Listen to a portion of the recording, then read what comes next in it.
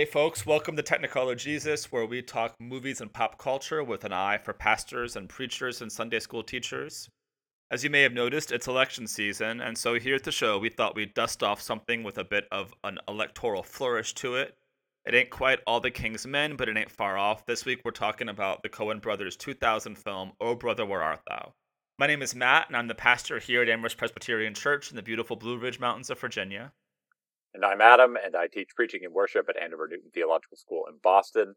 But currently, Matt, I am in lovely Lancaster, PA. Shout outs to Lancaster Seminary for hosting me this week, and I am in a dorm room deep in the center of the school. I would say go mascot of Lancaster Seminary if I knew that they had a mascot or what it was. The Crusaders, I think. Okay, go Crusaders. I feel weird saying that. Folks, if you're new to the show, here's how it works. We invite guests to the show who pick movies for us to watch. We watch them from our vantage as ministers, as theologians, and, as people who like movies. Then we gather with a conversation with our guest. This week, our guest Steve Bragaw has asked us to go watch Oh Brother, Where Art Thou? And so we've done it. And in our first segment of the show, Justification by Faith, we're going to ask him what Oh Brother has to do with life and ministry, theology, and the world. In our second segment, Preaching to the Choir, we're going to offer up some specific ideas for what you might do with Oh Brother for this coming lectionary Sunday, which will be October 30th, the 31st Sunday of Ordinary Time. And finally, in our third segment, Postludes, we'll take a second to just share another preacher thought from each of us on something else we're reading, watching, or following. But before we get too far down the line, we want to introduce our special guest for today's show. Steve Bragaw is visiting professor of politics at Washington and Lee University, just across the mountains from me. He's also an election junkie, and those of us in Central Virginia have gotten to know him on the radio or on local network election night coverage. So we thought that now, 2 weeks before Election Day, we needed a little political insight even for our own humble show. Steve, thanks so much for being here. Thanks, guys. I don't know if this is the greatest moment of my life, personally, professionally, but I'm really excited to be here. And thanks, Matt and Adam, for having me on. Yeah, well, don't make the conclusion too quickly, Steve. We still got a whole show ahead of us. And we just, it might be. Don't make a premature decision. So, Steve and Matt, the film Oh Brother, Where Art Thou? Gives credit to Homer, the Greek bard. The Coen brothers, tongue firmly in cheek, claim that their movie is a modern take on the Odyssey, with Ulysses Everett McGill trying to return home, having escaped from a Mississippi chain gang. In tow are Pete and Delmer, two slack-jawed yokels who are promised a fortune by Everett if they all escape the chain gang together.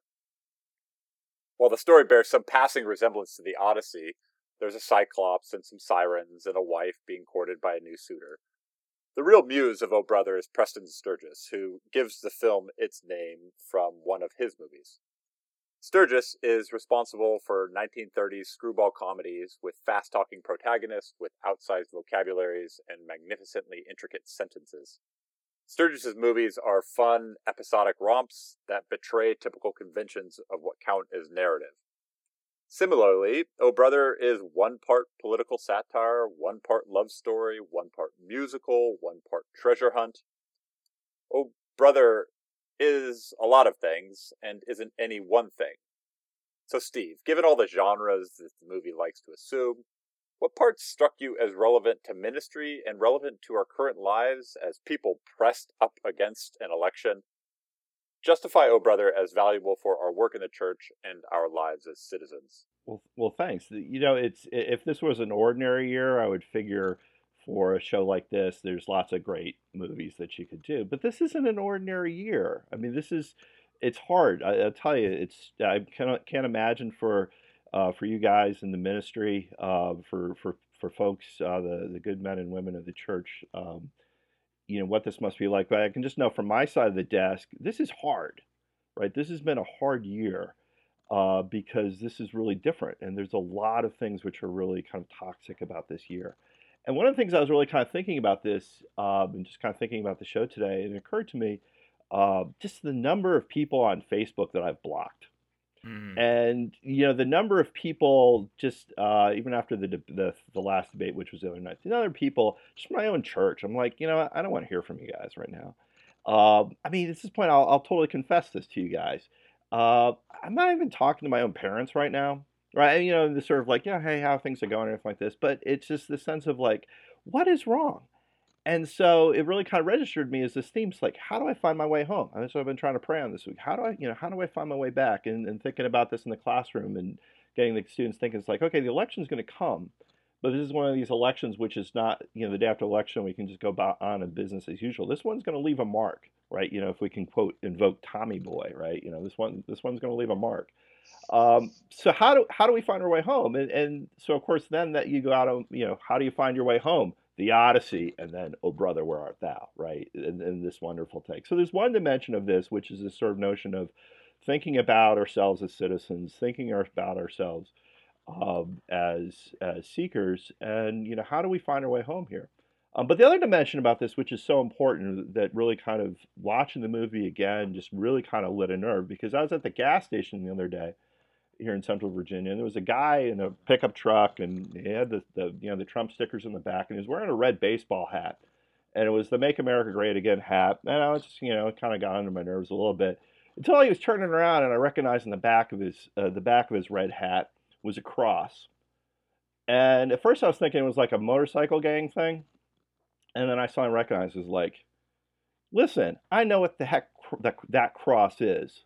That's the symbol of the Klan, Hmm. and it was small, and it had the little Confederate flag on it. But that was Southern Poverty Law Center. You know exactly what that symbol is. And to then watch this movie and recognize, it's what's Faulkner's old phrase: "The past is never dead; it's not even past." That there's an important dimension of this movie, which is you look at the current election right now. And there's social media, the fact that the front man of this movement's a New York billionaire, or billionaire in quotes, right? Allegedly. Allegedly, right? 24 years ago, this was Ross Perot, right? 24 years before that, this same movement, this is George Wallace and the American Independent Party, right? True. 20 years before that, this was Strom Thurmond and the Dixiecrats. And 20 years before that, right, or 15 years before that, this was the American Southern populism served up as it's seen in the movie, right? And so I think the lesson for the church here, first of all, is when you look at the sort of question of the symbols, the imagery, but also like the lives of people of faith, that Southern American populism sounds a lot like the liberation of the liberation narrative of Exodus, but it's not. Southern American populism has always been how to better serve Pharaoh, right? The American Civil Rights Movement is the narrative of Exodus acted out, but Southern American populism has always been in this how to serve Pharaoh better in the end. And this movie, in its political satire, lovingly and viciously serves up that story to us, and we have to sit and eat it in cold because we're living through it today. Matt, as you watched Oh Brother and as you listened to Steve describe our current political situation and its historical roots that are made evident in the movie, while also served up as satire and parody, how do you read this movie as someone both a citizen and a minister trying to make his way through both this country and this church? I'm sorry, could you ask me a slightly larger question first? I feel like that's too small and pedantic. So I mean, one of the things that struck me when Steve was talking at the beginning, especially, was just about the kind of emotional weight of this year and this election cycle. And as a pastor, currently working in a church, I don't get to publicly endorse candidates, not from the pulpit and not on this show. But I think it's obvious for anyone to say that we're carrying a certain amount of weight with us. Well, one of the things that struck me as I was watching this film, which is political satire, but it's also in a way that I think we also get from the Coens and Hail Caesar, this kind of bit on all the different ways, all the different um layers of story and imagery and symbol that we put onto our lives. So Our Brother Where Art Thou is a story about a guy trying to go home to see his family, I guess, kind of. That gets layered on top of it, all of this kind of mythological interpretation through Ulysses. It gets layered on top of it, this kind of religious theological interpretation. There's a whole lot of Christian imagery and symbolism in here. It gets layered on top of it, this political layer having to do with 30s Southern populism, as Steve was talking about. And it's not entirely clear to me that I mean, those layers are so obvious. They're put as kind of low hanging fruit for the interpreter to grab. It seems to me that one of the things that the film is trying to do is get us to think critically about the very act of putting those layers of meaning onto us in the first place. Which then kind of strikes me. I mean, there's a way to talk about that in the church, to be sure, but it strikes me in the election season too that one of the reasons I feel the weight of this election season is that I have so adopted the election as the story of who I am and who my community is in 2016.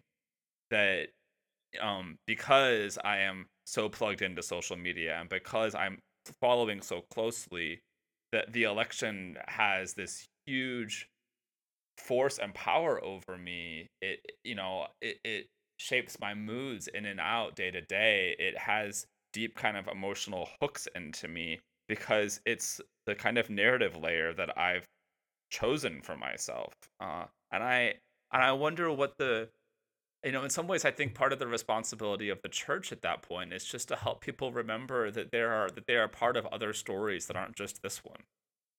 That there are other layers to them, even though this one seems to have a very loud megaphone right now. Well, let's talk about that. What Let's do you talk think, about that Adam? megaphone for a second, right?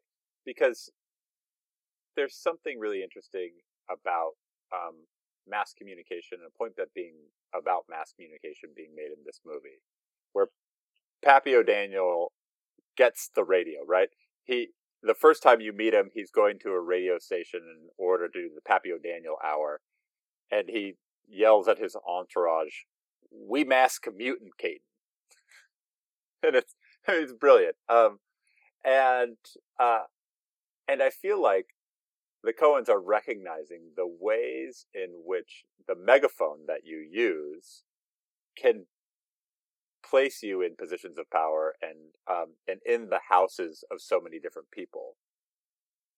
What I'm struck by in our current electoral cycle is that that I follow this election almost totally on Twitter, and that is a group that I have curated myself so that it is just one large echo chamber. There's very few that I read or follow on Twitter who would disagree with my own political views. There isn't that moment of having only one or two radio stations, three or four television stations. I feel like in some ways we've fractured so so intricately that we actually don't even hear people who disagree with us any longer. Well, that's definitely true, Adam. But there's another dimension of this too, because and I think Twitter is a huge dimension of this, even more so than Facebook, is that the ability of the leader, whether you're talking about a religious leader, a political leader, or someone who tries to be both, to communicate directly with people. The way in which the Trump fans that I know, right, when Trump tweets or and like retweets someone, it's kind of this paroxysm of joy that you kind and you can kind of understand, kind of like with the 30s. And FDR used the radio very effectively. But let's remember, in Europe, who was also using this mass communication very effectively. And it took us a while to be able to differentiate. It really took rock and roll and Elvis for us to be able to say, okay, you can have this mass spectacle of the use of radio and then of what becomes TV, to kind of it can become entertainment and separate politics out. The part of what Hitler was really good at, Leni Riefenstahl was really excellent, was using Sure. new forms of communication to directly appeal to people and push their buttons, not even push their buttons, like put the finger right into the brain and touch the cerebral cortex. and the frenzy that has, and the danger, right, is people of faith and people in the church. You can almost think of someone if there was, someone like, I don't know, like Dietrich Bonhoeffer, right, where you would say, we need to be careful about this. We need to worry about this because this is the type of thing that can look and sound like a prophetic voice, but it's not, because it's in the service of power and not in the service of God, and that's a very dangerous thing.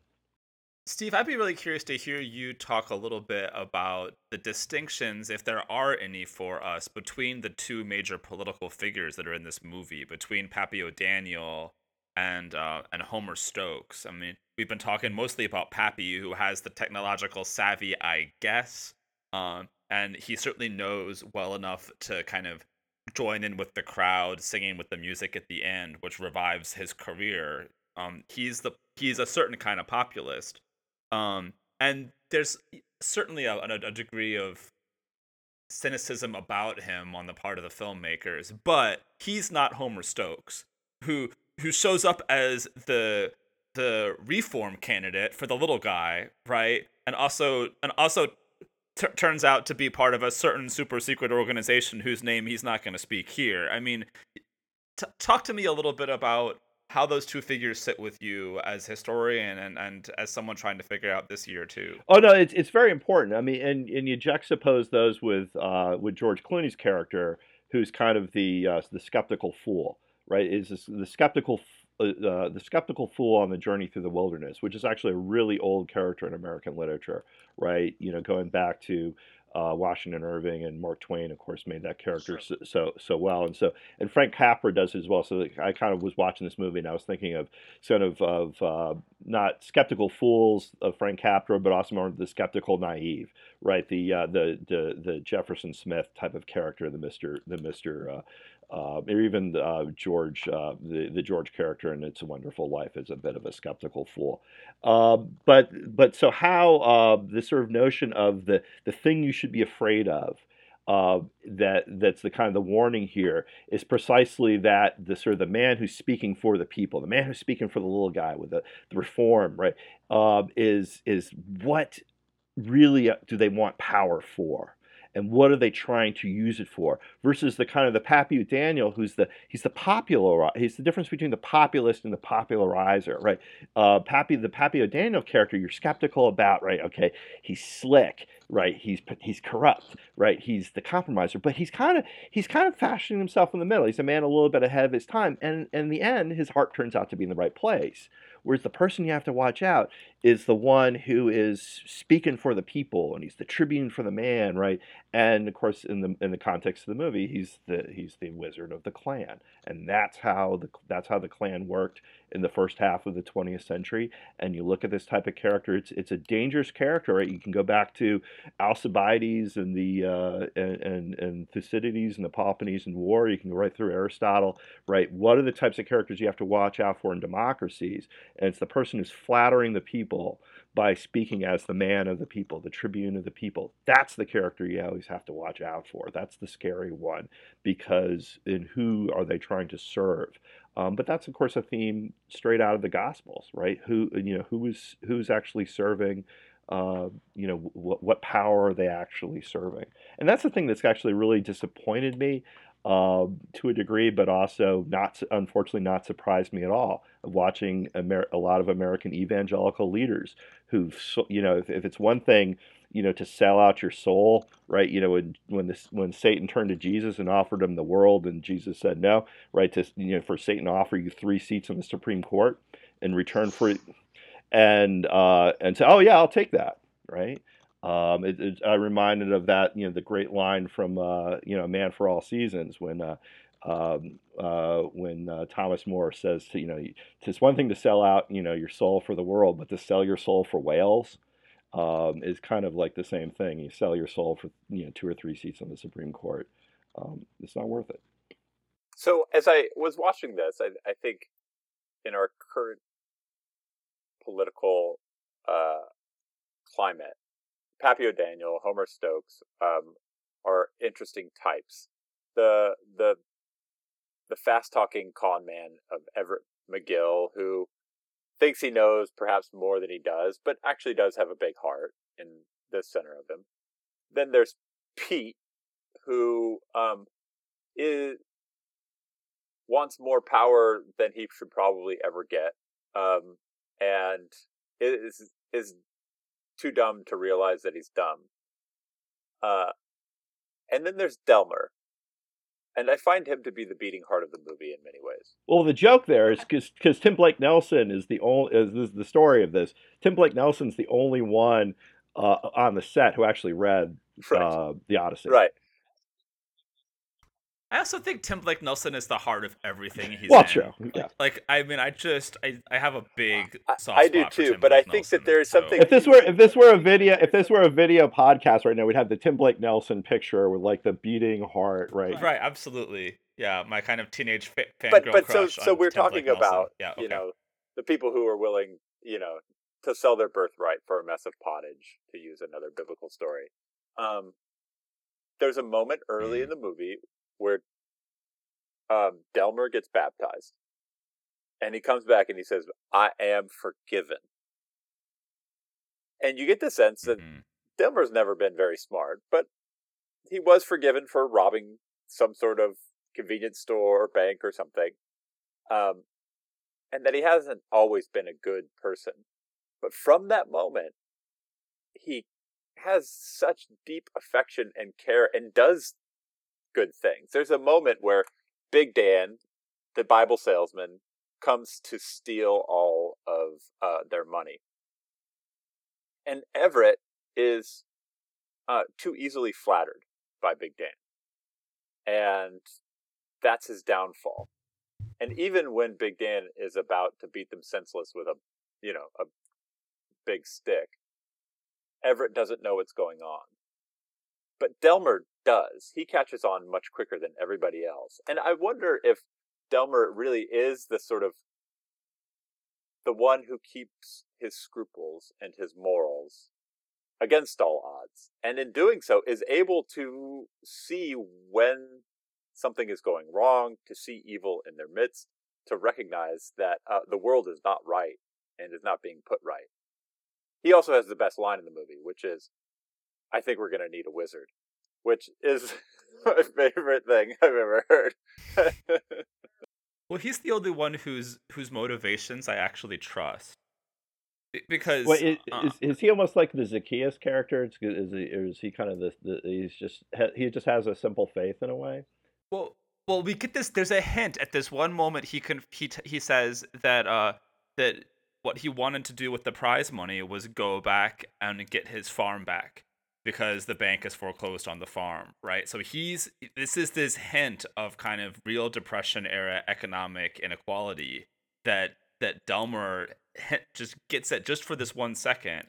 Whereas, I don't really trust Everett's motivations. He gets back to his wife, but that doesn't actually seem to quell him. I mean, it seems like he actually is the adventurer and the wanderer, and Pete just kind of wants power, as you said. I think Delmer's got he's the only one whose motivation kind of grabs me in a way, and I think that's part of why I instinctively trust him from that point. Well, there's that great line in the theater, right, when Everett turns to him and said, "Delmer, you ever been with a woman?" And he said, "I've got to get the farm back first. I can't think of that," right? And it's like, wow, this is a guy, right, whose motivations are in the this character is true to the story. Yeah. But it's important too, because Big Dan, right, the Bible salesman, Cyclops Klansman, right? This is a character that's important to not let go by, because there's that one quote, right? That's right, the word of God, which during, let me add these is darn, all right, back up on this one.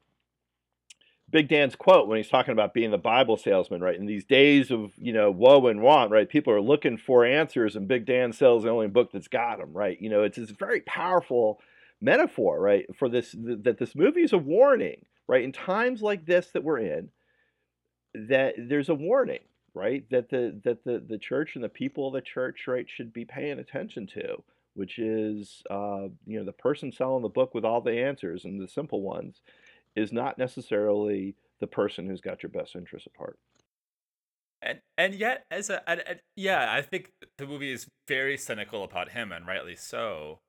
Uh, but it's also got this kind of interesting Christian theological heart to it that doesn't feel entirely cynical. I mean, it has this, of course, this beautiful baptism imagery at the beginning, which seems to have real uptake, as Adam was pointing out.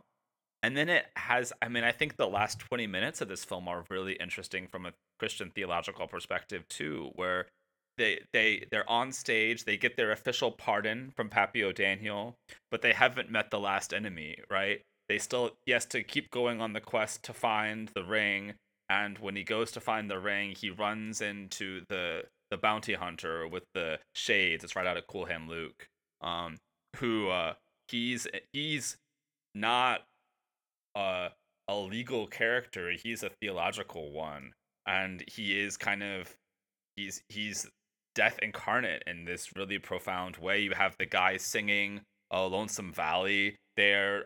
This is the reckoning with the higher power. That then gets interrupted.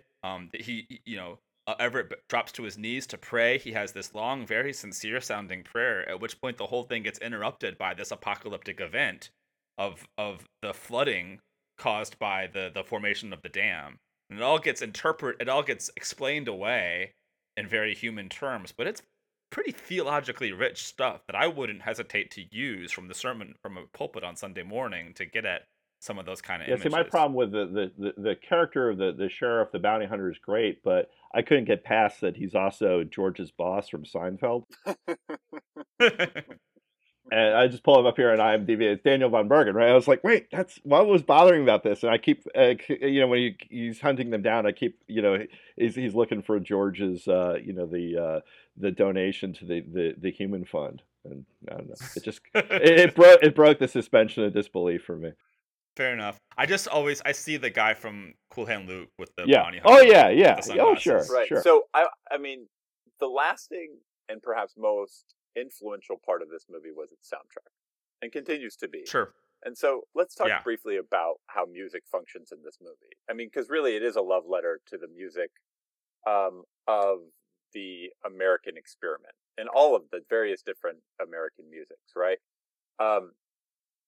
Music in this movie is, on the one hand, this driver of mobility. It allows them to find clemency from the government, but it's as an agency of salvation.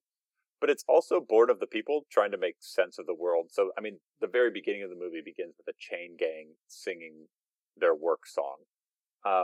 And really, those work songs are the beginning of American music, at least American democratic music. And then you have Big Rock Candy Mountain, which is the credit sequence, which is this moment of hobo eschatology, where the next town, the next opportunity, the next episode will be better than the last. It is the manifestation of an American optimism. Let's just say Hobo Eschatology would be a Thank you. name of an awesome band. I already trademarked it. Don't worry about it. But it's also a movie with lament songs all over the place. So the song that is so popular that everyone wants to dance to is a song called "I Am a Man of Constant Sorrow."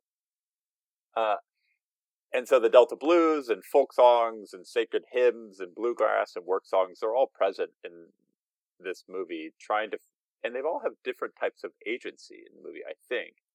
And what struck me is that in this movie, and I think in our political history, the powerful need the poor oftentimes for their songs. And I'm using songs sort of figuratively for the stories that they tell, the creative work that they make. And it's because people in power tend to write terrible songs. They can't really capture the populist experience. And so they need the creative class in order to sell themselves. And so I've been taking delight every time I hear a musician send a cease and desist letter to a politician for using their songs. It's so awesome, and I love that Bob Dylan hasn't responded to the Nobel Prize Committee yet. If he blows off the Nobel Prize, that would be so I love awesome. it. I want it to happen so bad. Um, I just want to point out that like 2 weeks ago on this podcast, you were going on and on about the majesty of U2, and now you're telling me about how powerful people write bad songs. wait. But Bono was like Oh, but their best songs it's when they were just a bunch basically of, I mean, hosting Davos in his you- backyard at this point. Whoa. I never talked about the majesty of U2. I actually said U2 is like subpar. It doesn't actually speak for anybody except Bono. That's the problem. That's why no one will ever cover a U2 song. The universal Bono experience. Well, you know, there's another dimension of this too, and is that it reminds you of, you know, when old time music was new, right? The sort of the creative energy that comes in, right, as you know, the banjo is, you know, slams into the fiddle, the Scots Irish fiddle, and the Spanish guitar, and creating this sort of bluegrass, and the you get the sort of the legend of the Delta blues, and the guitar player who sells his soul to the devil. You've got the work songs, and it's just the freshness and creativity, which is in some respects then, you know, the whole Hamilton phenomena, right? You know, and kind of getting the sense of telling a very old story with a new way through this sort of mashing together of this authentic music, sort of lends an authenticity to something that you've done before, which we're supposed to be doing every week in church, right? You know, we take the liturgy of the Eucharist, and, you know, by raising our voices and we bring that back to life. And sometimes we get stuck into the formality of it. You need something like "Oh Brother, Where Art Thou" or Hamilton to be able to see a very old story and suddenly recognizing it's new and alive and it's energetic and it becomes part of you. So there's a death and rebirth to that. Part of what happens in the film is that those lament songs are not. I mean, they can be pretty dishonest in this movie. I mean, the guys go to the recording studio and lie to the blind recording guy and tell about who they are and their racial identity. They lie about how many of them there are so they can get paid more. And then that song gets really popular, even though nobody actually knows who these guys are. It gets picked up by Pappy O'Daniel in the end, who jumps on stage to dance with them entirely opportunistically.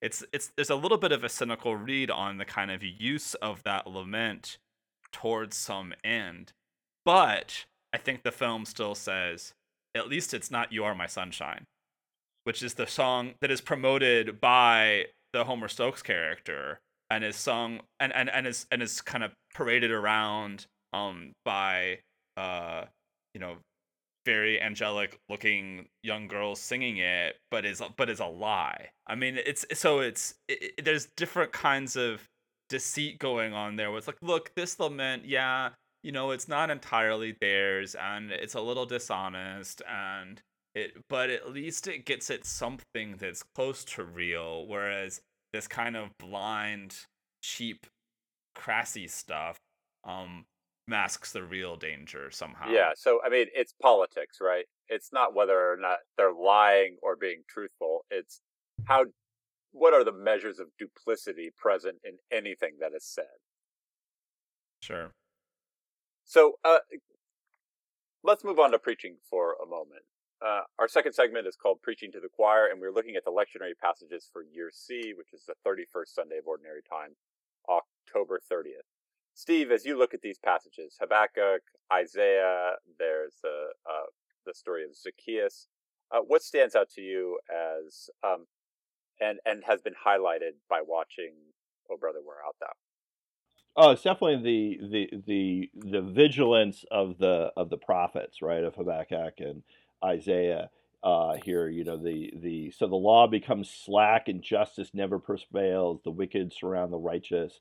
Therefore, judgment comes forth perverted, right? And then Habakkuk saying, "I will stand at my watchpost and station myself on the rampart." Right? You know, it's this beautiful imagery, right? Which is the reminder for those of, you know, people who are being called to bear witness in their lives, that at moments like this, when you see so many leaders, you know, surging to grab power, to compromise their principles, to grab onto power. Instead of saying, is your job to grab onto power, or are you being called to do is to witness and bear witness, which means watch, right? And be vigilant, and be aware of what's going on, right? So that's sort of one dimension of this, and then the other is, the sort of liturgical calendar of the year, right? We're heading into, traditionally the sort of the period where we hear different variations on the apocalypse, and the prophets, talking about, the injustice, the unjust rule last week, the unjust ruler, these different types of things. And what are we called to do? We're called to watch and to wait and to have faith and to pray, and cognizant, aware of that soon will be Advent, and we'll be called to wait and to watch and to recognize that the deliverance doesn't come from us. The deliverance doesn't come from us organizing to seize power. The deliverance comes from us being faithful and individually and faithful as communities, and uh, and that the work is going to be done by someone, who has a much better sense of what needs to be done Right. than us. Matt, as you think about the lectionary passages, what stands out to you?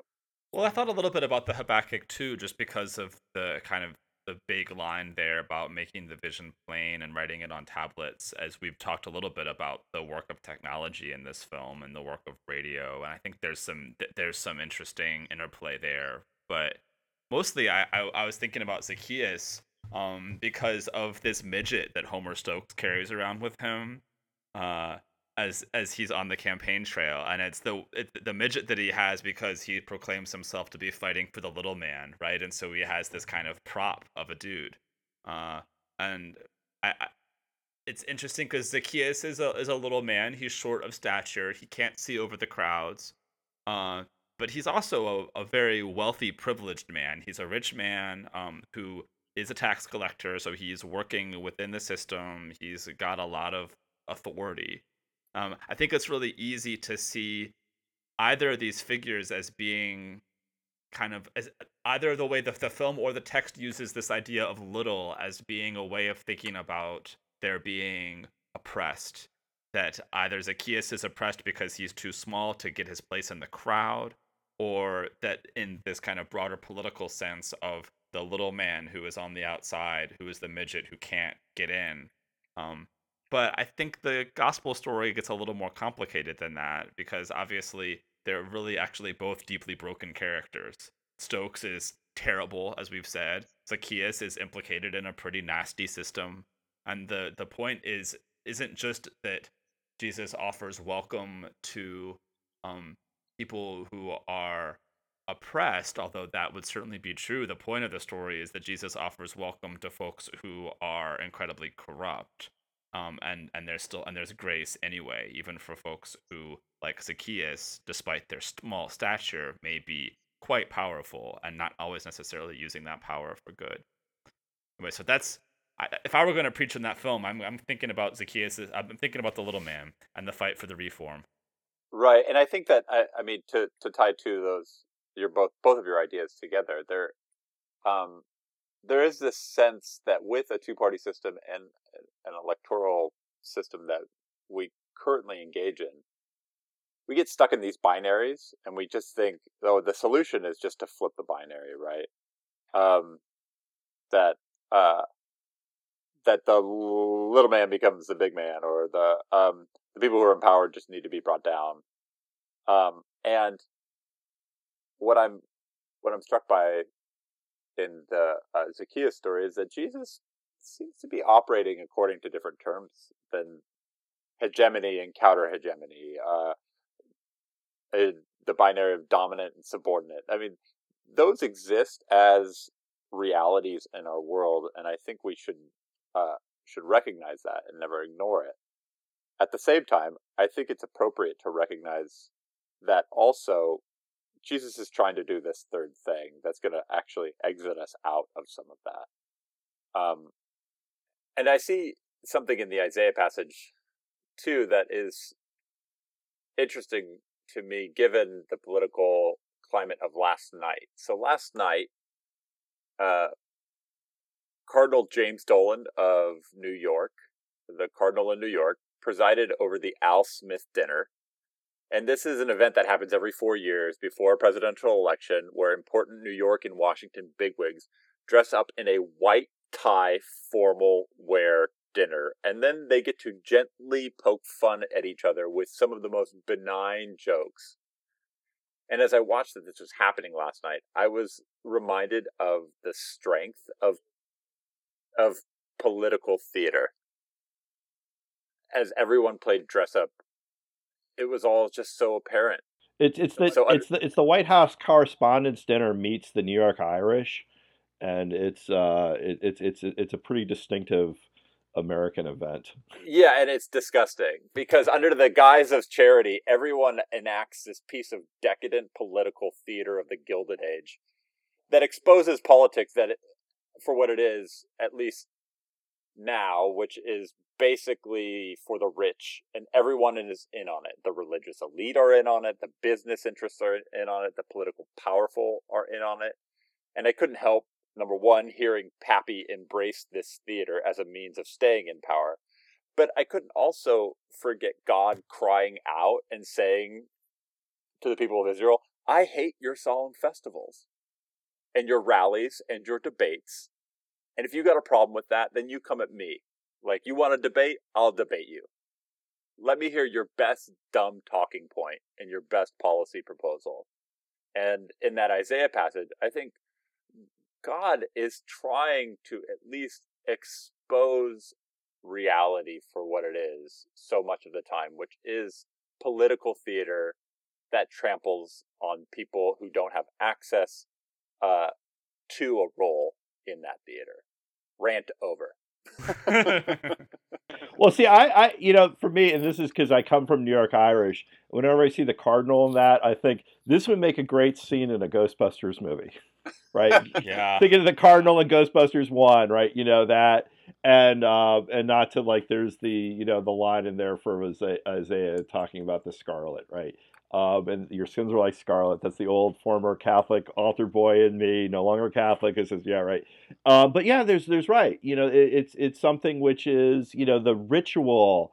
We thought of this, for Al Smith, we thought of this during the debates, right? There's a ritual to this, which, someone who teaches this stuff, I've come to hate it, right? I come to hate it because it's not that it's not even authentic, is that the ritual becomes the point. Right, the ritual has made it so that we lost the meaning of this. Mm-hmm. But there's one other thing here, just kind of looking at this in terms of the psalm, that this might be something good for preachers out there. Just one part of the psalm, right?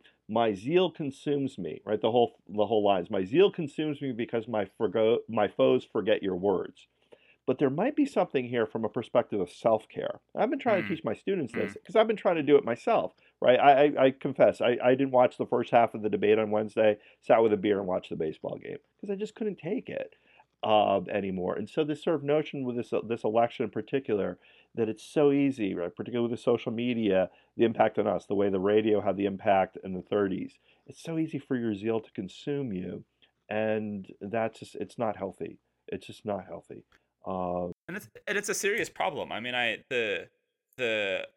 preached about this a little bit last week. The American Psychiatric Association has identified the election as being one of the top 3 stressors for Americans during this cycle, along with like work, money, and basically it's work, money, and employment or something like that. And the election has noodled its way into the top 3, so it becomes a psychiatric problem.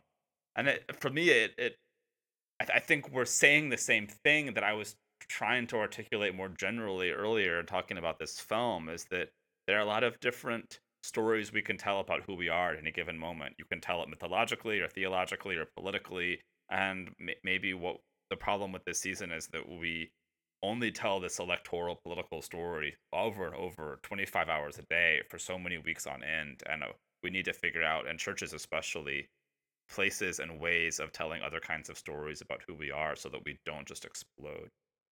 And that's, to me, is as much to anybody. Yeah, no, absolutely. I mean, that is something that is definitely there, and it's a fatigue, though, in terms of what we want to do here, thinking the audio, what we're thinking about here with the podcast, which is this is supposed to be the message of the gospel, right? That, and not just in the sense of one of the prayers I love in the Book of Common Prayer, right? In returning and rest, right, we shall be saved, right? That for the prayer for quiet reflection. But this sort of notion of death, not just of death and rebirth, but of this idea of like, what is this about, right? Is this about the ritual? Is this about the serving of power? Is this about the the rendering on to Caesar? Is this about rendering on to the power of the religious authorities? Or is this about authentic witness, right? And part of me, the first debate was kind of posted on Twitter, sort of a little GIF of the psychologist from Arrested Development, the Tobias, right, crying in the shower, right, and there was like James Madison during the debate, right, and then part of me was almost kind of wishing, that someone, like Madison, sort of Madison and Jefferson reenactors would come out, like turn their cords into whips and just sort of drive everyone off the stage or into the in the pundit room and just saying, look, what are we doing here, right? We're analyzing, who who said what, and it's like, what are we doing to the country, right? And how are we going to come together here on this afterwards? Which is so the American problem of the fact that we're not a nation defined by geography or race or religion. We're a nation defined by ideas, and if that's the only thing we have, and if we allow ourselves to get pulled apart by that, if we allow ourselves to become so polarized, just because this has worked for 200 years, right? The Roman Republic went longer than our experiment yet. We haven't outlived the Roman Republic yet. There's no guarantee it's going to continue if we lose this ability to find this connection. So that's, to me, one of the things which actually was uplifting about "Oh Brother, Where Art Thou?" was as much as Happy O'Daniel's looking like he's going to be the villain, and he turns out to be he's kind of the hero, right? In the sense that he finds the way to, keep us together and kind of move the story along. So sometimes the hero emerges at the end. Sometimes the skeptical fool is the wise one, and sometimes the Bible salesman, right? Sometimes the Bible salesman is the one who is the real villain that you have to worry about. Well, I think that probably ought to wrap up our time with "Oh Brother, Where Art Thou?" and our time with Steve, too. Steve Bergaw is a visiting professor of politics at Washington and Lee and was very kind to grace us with his presence this afternoon. Steve, thank you so much for being with us. Thanks, guys. I really enjoyed it. Thanks, Steve. Appreciate it. All right, Matt, now it's time for our last segment. This is called Postludes, and it's just a chance to get another little preacher thought from each of us on something else we're watching or following. Matt, what's your postlude for the week? So, longtime listeners of the show will know that I get fascinated by changes in like film technology stuff. And the new one out right now is the new film from Ang Lee, who is a filmmaker who I think gets under discussed in the pantheon of great contemporary filmmakers. But this is a separate discussion. His new movie is called Billy Lynn's Long Halftime Walk. And I know almost nothing about it except that it's about a soldier who's getting lauded for an act of valor and service. But I know. Let me interject for just a second. Fine. The book, I think, I read it. It's probably the best war satire of the last 20 years. Okay. I have no idea what the movie's going to be like. So the movie is interesting to me because of the technology, because it has been shot at 120 frames per second in 4K resolution. And the quote is that they were using also 2 separate 3D cameras precisely mounted to capture action like a pair of eyes, unquote. So for reference, standard films at 24 frames a second. A couple of years ago, Peter Jackson put out The Hobbit at 48 frames a second, and people kind of hated it. This was an unusual thing because for forever you could only do it at 24 frames a second because it was a mechanical projector, and now that it's digital, you can begin to mess with that. But at 48, the movie looked kind of artificially smooth and like bad video. And I actually really I sought out the theater to watch it specifically, and I just hated it. It looked kind of awful. Apparently, it looked better in later Hobbit films, but I don't know that because the movie was also so bad that I did not want to go see the later ones. But so now we've gone from 24 to 48 to 120. And the reviews that are coming in say basically that the movie is incredibly beautiful and also kind of unwatchable. That because it no longer looks cinematic, it's like so pretty and so smooth, it doesn't feel approachable and real. It's kind of impossible for production designers to deal with this either. They the 120 exposes everything, so they can't like use a piece of black electronic or black tape to cover over a blemish because you'll see the tape. They like one guy was talking about how he wanted a room that looked like it had had a bunch of layers of paint on it, and usually they would just do that with like one bad layer of paint. But now which it was obvious, he had to go and paint it all these times just so that they could have that effect to it.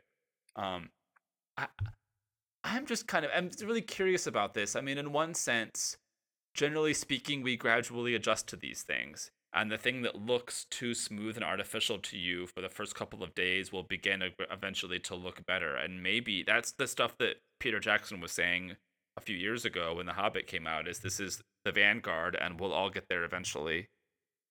But I don't know. There's a part of me that gets kind of old and traditional about it too, and thinks that there's something that we love about knowing that we're watching something imperfect and knowing that we're seeing something that isn't as beautiful as maybe it could be. And unsurprisingly, I think a little bit about that in the context of worship, about whether or not what we're supposed to do is put on a beautiful, perfect show, or whether we're supposed to do something that kind of shows the cracks and the gaps in between the frames and the places where our imagination gets to work. And I have my own conceit and my own bias there. But anyway, I'm fascinated by the tech of it and then just painting very broad strokes about the metaphor of it. What about you, Adam? What's bouncing around your head? Yeah, in response to you, I think you're right. There's part of me that says the problem is not something that can be fixed by more words, you know? Like, I have so many preaching students who think that they can fix their sermons because if they just had more time to preach. And part of me is like, it's not the problem. The problem is you haven't created something that's like, that's worth preaching yet. And I wonder if, part of the Hobbit problem was that the movie just wasn't very good too. And Oh yeah. And I wondered if Peter Jackson would have gotten more rope and more leniency if the movie was good. Yeah, I'm sure that's true. And they talk about things like they talk about this with the Billy Lynn too. They realized that they had to scale back on the amount of CGI that they were planning to use because part of the problem with 120 or even 48 was that it was exposing the gaps between the CGI and the kind of real film stuff in really drastic ways. And you totally see that if you go back to The Hobbit. I mean, it looks terrible. It looks like someone has done kind of 5th grade level Photoshop on the film because the gap between what they can do with the CG and what they can do with the film stock is really drastic, and it only gets worse at 120. Right. Yeah. And I think about this, and I mean, if we took it and just exchanged the medium, like War and Peace is an unqualified classic and a work of genius, and it's long, but there are short things, and they did with less words. But at some point, you have to say like, the problem isn't we need to pack in more information, more pixels into our picture. We need to find what the right picture is. I don't know. Right. There's part of me that would just rather take the creative energy, and put it towards story and frame rather than trying to figure out how to pack it all in. And I think that's a legit critique of Ang Lee too. I mean, I've loved his big masterpieces, but I think between this and Life of Pi, which I really liked too, but both of these films are really first and foremost exercises in technical achievement, and less, I think, first and foremost exercises in narrative and character, and that's always a little bit of a dangerous place to be. And one gets the sense too with someone like Ang Lee, like I know he can do character and story. I mean, I love The Ice Storm. I thought it's so good. Yeah, it's an amazing movie. I think Brokeback Mountain is damn near a masterpiece. So he can do that stuff. I wonder if sometimes you get bored. Yeah, I think you're that's just trying to like raise the bar a little bit. Yeah. So Matt, what I wanted to talk about too is I'm aware that we haven't had very good political satire during this election season, perhaps in a season that needed it the most. Here and there we get it, but like the late night shows really who we asked to do this haven't done it very well. And so I've turned to Twitter, and there's one Twitter feed that has cracked me up the entire time, and it's by a guy named Owen Ellickson. Have you been following this at all? No, I'm going to now. The Twitter handle is ONLXN. And it is just a pure liberal fantasy about the Trump campaign, and it's parodied so that Roger Ailes is like a squid beast, and Ann Coulter is trying to blow up the world, and everyone gets skewered, even Hillary Clinton and her staff, all of the surrogates and Spocks for Trump are on there. It's really funny, and I've laughed a lot at it. But it also has begun to like form questions in my mind about preaching, which is, we live in this world where there's all these sort of strange play acting we do in culture, and starting with someone like even Stephen Colbert, who played this character for so long, and I mean, you never really knew what was reality, what was fantasy. I don't know how any of that has not filtered well into our preaching. And as I was thinking about this, I remember hearing Fred Craddock preach once, and he started to tell this story about going to his friend's house and meeting their new dog. And the dog, he was told, was rescued from a racetrack after the dog refused to race. And everyone's thinking like, wow, it's kind of an interesting story. Fred Craddock talking about a dog. And then Craddock then says something like, so I asked him what happened. And then the dog starts talking to him and answers him.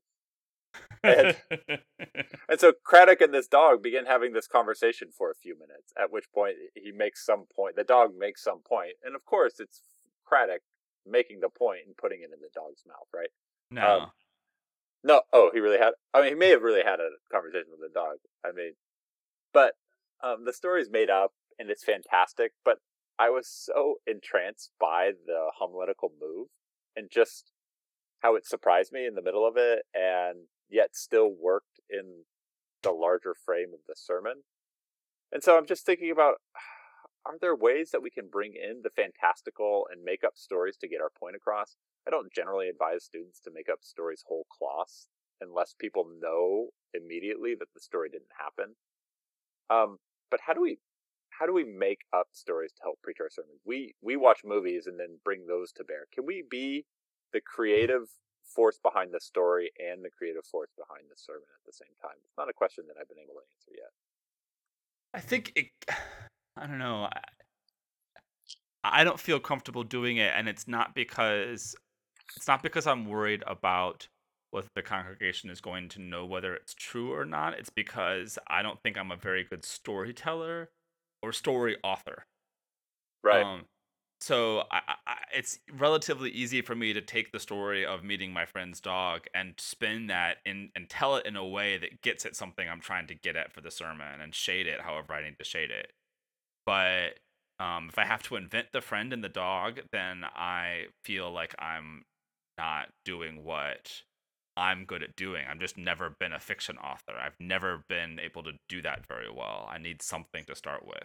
That's just me, but I suspect it's not just me, though. I suspect that's part of the challenge. I mean, I know I have a good friend and colleague in our presbytery who does a lot of story writing and storytelling and uses that almost kind of Garrison Keillor-y in his sermons, and I think he does it to quite good effect. And folks kind of have gotten to know his style and know that that's what they're going to expect, and I've really liked listening to him tell stories when I've had the chance to do it. But I just think it's his gift and not mine. Yeah, I wonder if it's a matter of giftedness, and I think that there's some social constraints and some medium constraints that we're also adhering to. And I'm just as a question, I think it's bringing me closer to the center of what those constraints are and how they've been formed and to what end. And it might be really important that we actually don't try and be storytellers and preachers at the same time, and and yet there's something to be learned from these stories and use to ends within our preaching lives that leaves me sort of unsatisfied with any answer that I've come up with. Well, Adam, I think that probably about wraps it up for this episode, but we are not quite done. We still need our homework for next time. Next episode, we're going to be joined by the Reverend Mihi Kim Court, who I know is a powerful voice on social media as a writer and blogger and tweeter of all things about the intersection of church and identity and ministry and culture. And here she is to bring her voice to give us our assignment for our next time. Hi, this is Mihi Kim Court. I am a Presbyterian minister and director of UKirk at IU, Indiana University, which is in Bloomington, Indiana. So, Matt and Adam, it was really hard to choose a movie, but I'm looking forward to chatting with you about one of my favorites. One that I actually haven't seen in such a long time because, kids, work, just being so exhausted from adulting. I'm sure that we'll talk about that some more. But anyways, really excited to talk about Garden State, an indie pop film that came out in 2004. It stars Zach Braff and Natalie Portman and is generally about returning home and finding yourself, with some sprinkles of a kind of dark and quirky rom-com in a Bill Dung's Romanish and Catcher in the Rye kind of way, all set in New Jersey, which is the Garden State. Thanks, guys. Wonderful. Thanks, Mihi. I suspect, Matt, that Zach Braff has gotten a bad rap over the last few years. Every so often, pop culture just kind of turns on someone. I think we might have all done this to old Zach, but we'll see. I haven't seen that movie in a long time. I don't think I've seen it since it came out. Yeah, it's been at least a decade for me. I mostly think of it as kind of being the paradigm for the manic pixie dream girl trope, and so I'm kind of curious to see how that plays out when we revisit it. Anyway. Right. That's a good question. All right, thanks for listening, everybody, and don't forget to subscribe to the show on iTunes. If you like it, leave us a rating, leave us a review, tell a friend, write it in your hearts, carve it in your souls. Every little bit helps other folks find the show. Thanks, Adam. Until next time. Thanks, Matt. Go look out at the weather. I believe it's going to be a love.